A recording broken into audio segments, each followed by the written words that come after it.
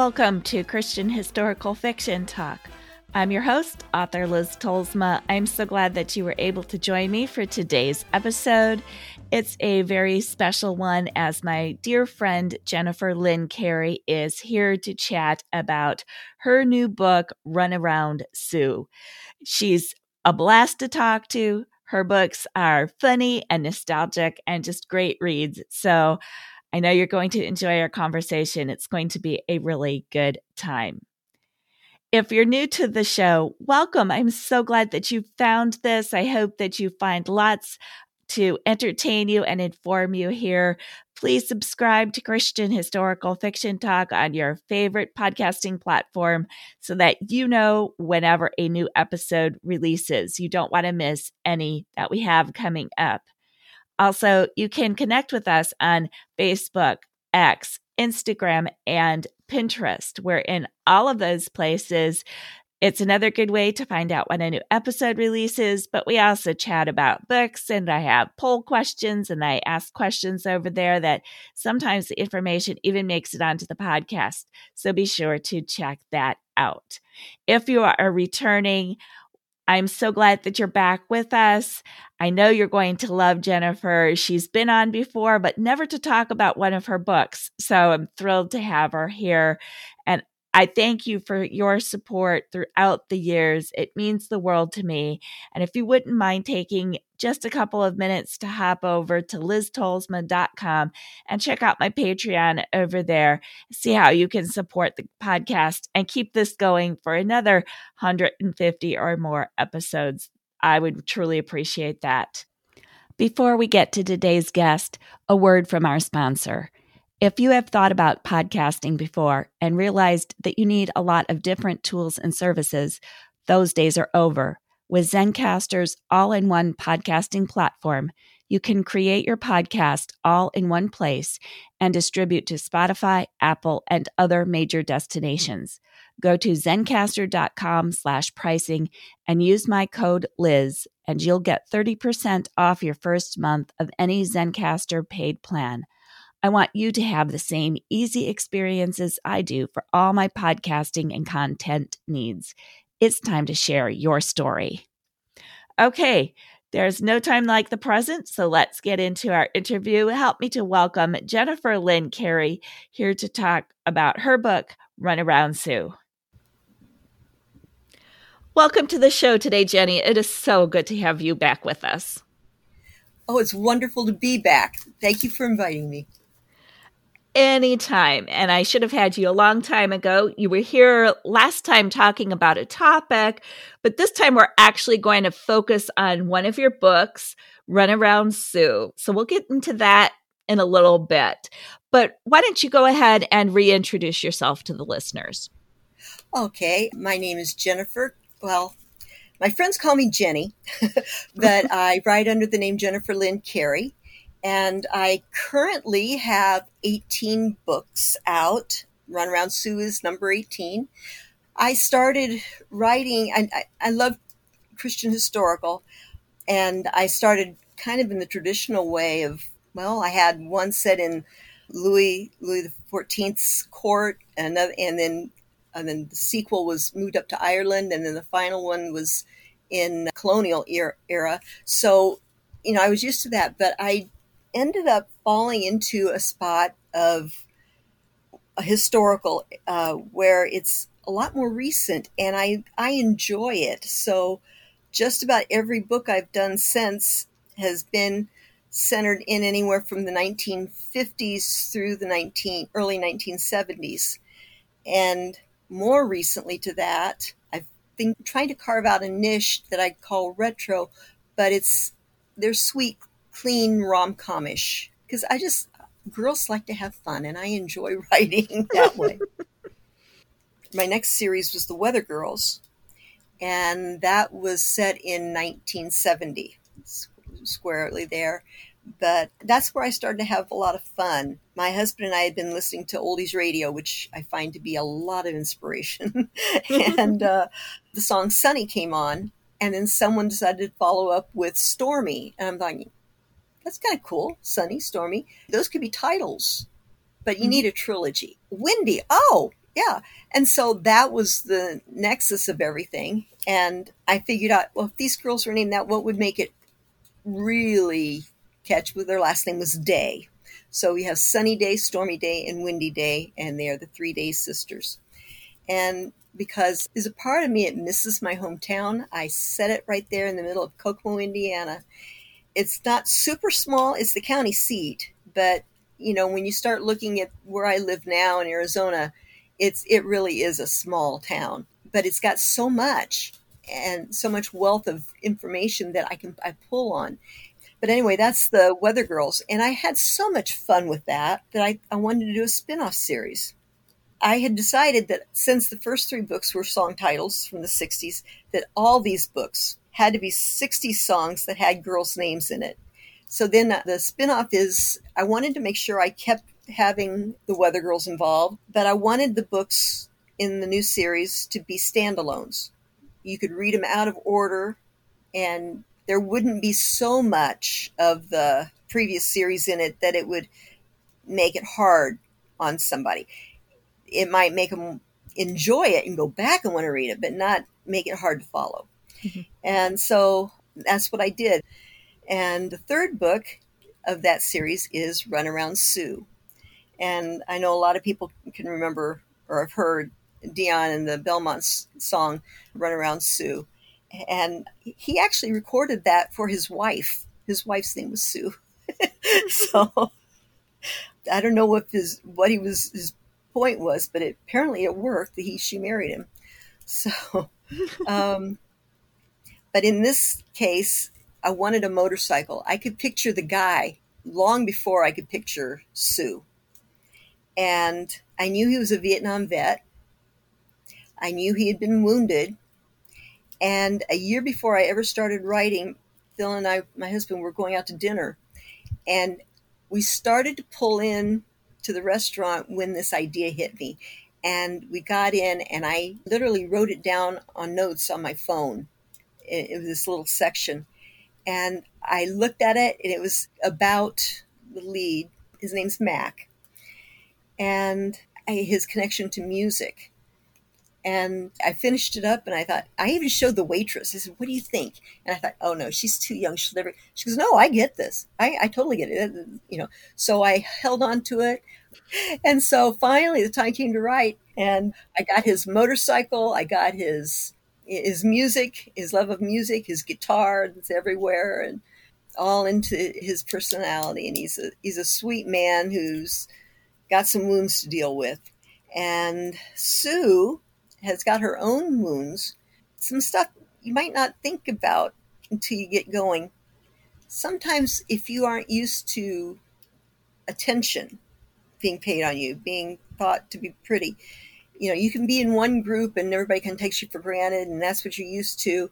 And then you move to a different group of people, and people notice you, but they're noticing you for your looks. And at first it can be nice, but then you start to, maybe you don't know who you are. Who are you really? And are they seeing who you really are? And maybe you make some mistakes because of it. And so it was just one of those things that I wanted to kind of delve into. Sue had been overweight in high school, but when she left to go to college, she was extremely brilliant. And so between her weight issues and being very studious, she'd never bothered to date in high school. And because of the rigors of where she went to college, weight started to come off a little bit. She was studying, she was running to classes and everything, and just the natural movement was helping. Well, when she noticed that, she thought maybe she could do some more. So she had to take a PE class that was required. So she chose ballet, and she became pretty good at it. And so it developed grace. So she ended up being, and she was tall, long legs, nice figure, beautiful face. And when she came back home, she got a lot of attention. It was fun. It was nice at first until it wasn't. And she had some other wounds that happened that really made her just want to run away and find a new place to start over again. And that's what she's doing. She's trying to start over. But, it's kind of hard to start over if you're running away from yourself. It's really a fun book. I got a chance to read it fairly early on, and I absolutely love it. I love the little niche that you're carving out for yourself with your retro fiction. I've heard people call this sort of nostalgic or nostalgia fiction as well, because it sort of looks back to a time, like you said, the 60s and the 70s, which is kind of scary to think about as being historical, but it is considered historical, as you talked about the last time you were here. And I just love the way that you do tackle things in your books. There is always a wound, something the characters are trying to work through, something that's happened in their lives. There are always issues that they're dealing with that makes them very real, believable characters. Oh, thank you. The thing is too, there's places that I mention that were real places. They're not there anymore. Yeah. So the Kokomo is the Kokomo of 72, which was the last year I lived there. But, Scotty's Drive-In, that was a great place to go grab a Coke. The high school was downtown and the cafeteria was so small. We actually had to build another high school across town, and we still were huge. So we had 3 lunch hours, and there still wasn't enough room in the cafeteria. So people went downtown, went down to Finn's Drugs, shop, which was a real place. And we went to Frisch's Drive-In. That was actually a scene of something that I touched on in Sylvia's Mother, because at that time in the early 70s, there were some race riots. We were one of 10 schools written up in Life magazine for the race riots. And I can remember pictures of the malls that I mentioned where the parking lots are filled with state police cars. I can remember finishing up my sophomore year of high school there with a police officer in each corner. And so buildings we went to school in aren't there anymore. Yeah. It's so neat when you can incorporate real places like that into your books.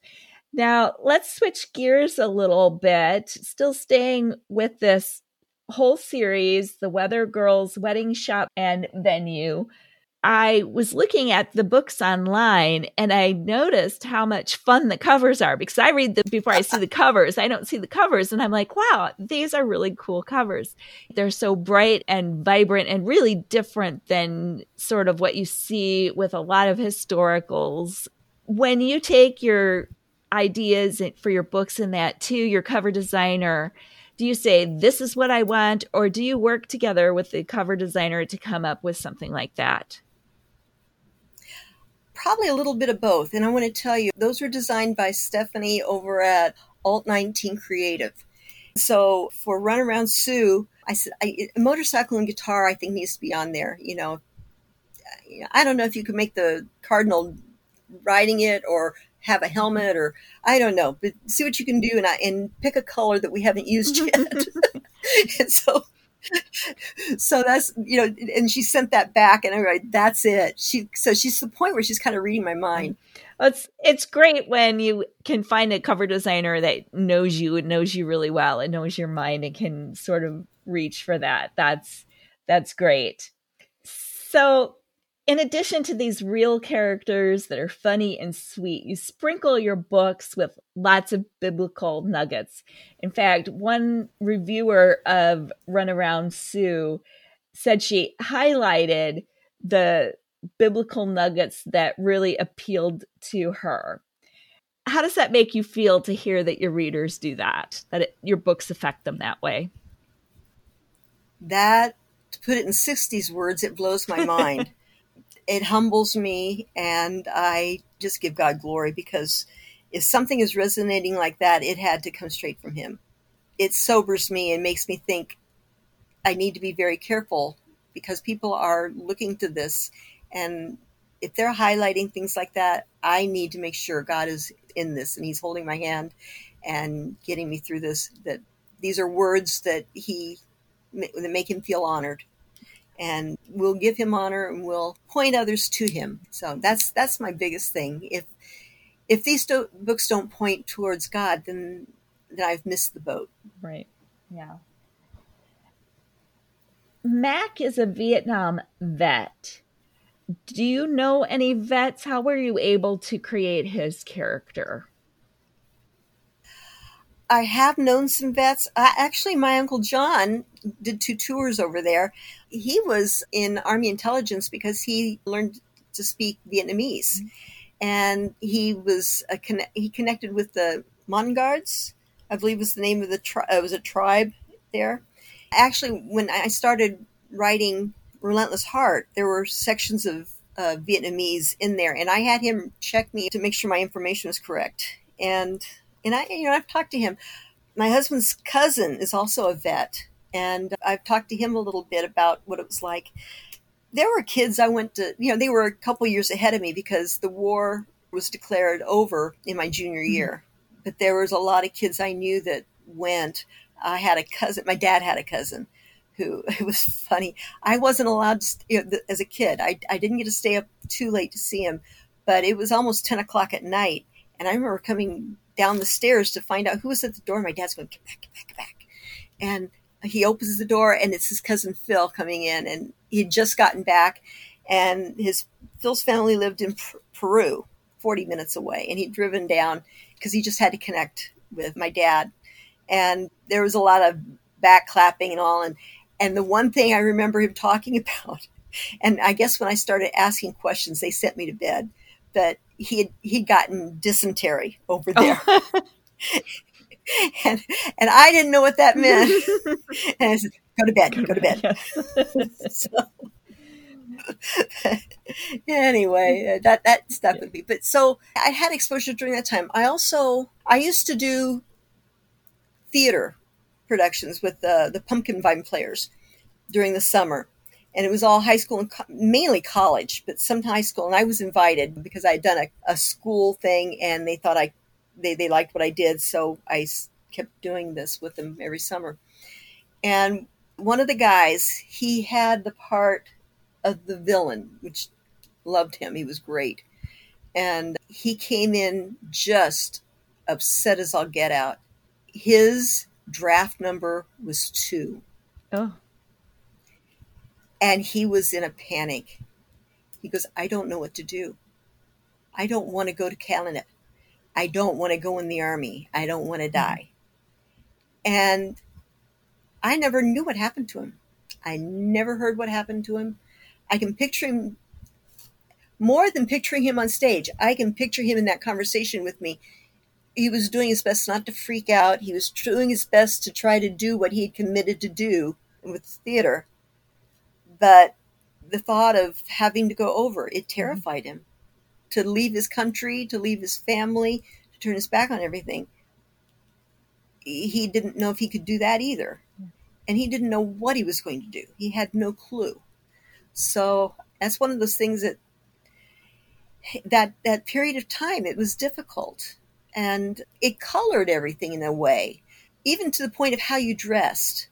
There were bracelets. Were you honoring someone who was missing in action?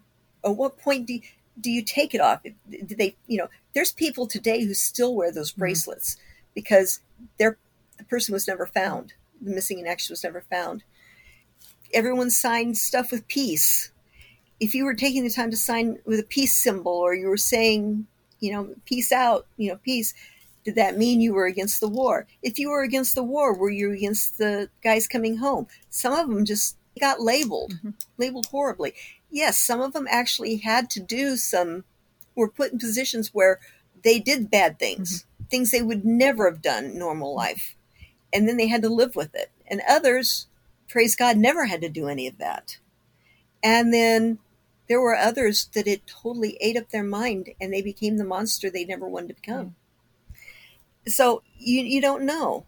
But even to this day, the veterans, a large percent of the veterans that are homeless or dealing with things because Phoenix is so big and the weather is good most of the time, except in the brutal summers, a lot of the homeless end up being vets. And they're finally making it into some of the homes and things. But for a long time, a lot of the guys who were out there homeless were the Vietnam vets. And coming home was just something that was very, very hard to do. PTSD was first really came out of that. Coming home and not knowing if the Agent Orange was what caused some of the physical problems you were going through. And the government saying, oh, no, it was perfectly safe. Don't worry about it. And then how many of them died of cancer because of it? There's a lot, an awful lot that went on. And a lot that's been, we've moved on kind of thing. And I think we do need to move on, but we can't forget when we do. Exactly.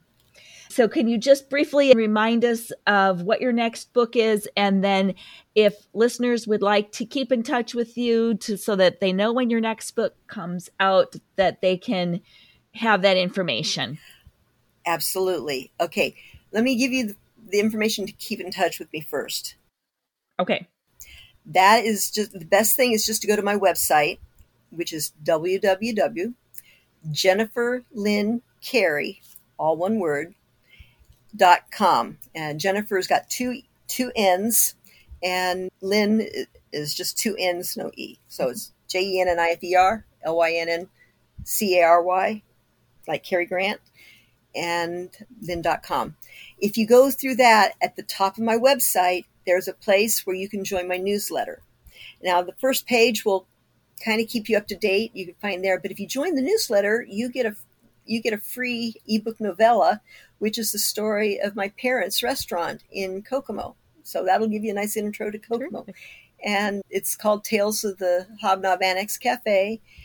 And the tagline on it is made up stories, sort of, about a real true place. And what I did is took a fictional spin on some things. Some things actually happened, like when Colonel Sanders visited my dad's restaurant. That's in there. But what happened is made up. Oh, that sounds like a lot of fun. And so the title of your next book is what? Is Cracklin' Rosie. If you remember the Neil Cracklin' Diamond. Rosie. Yeah. And yep. She is a chiropractor. And I thought, I don't know what the day that connected on me is like, oh, that's hysterically funny. And then, of course, the love interest has got to be an MD, Oh. So now you've got enemies to lovers kind of thing. and it's fun. And I used the word liberated, and then I found out it's probably not the best word to use. It would have worked for the time period. It really did. But if you don't know the time period, then you might take the word wrong. But she was definitely independent. She was a woman's liber. She was defensive, too, because of some things that had gone on. But she has a sweet spot. She enjoys baking for people and being kind. So I like her. I like her spunk. And the fireworks between them is fun. I had a blast writing it. He's not only a medical doctor, but he's the baby of the family. And babies of the family like to be the clowns. I read up on that. So he thinks he's funny, and he's always trying to be funny. And I like the way it worked out. Wonderful. And when is that supposed to release? In November. I don't have a firm date yet, but my goal is to make it before. I would love to make it before Thanksgiving, because I don't want it to get overshadowed by all the Christmas stuff.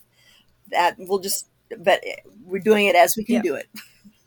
Fabulous. Yep. I will leave the link for your website so that people can go sign up for your newsletter, can get that free novella, and then keep up to date, waiting for Cracklin' Rosie, and catch up on the other ones in the series in the meantime.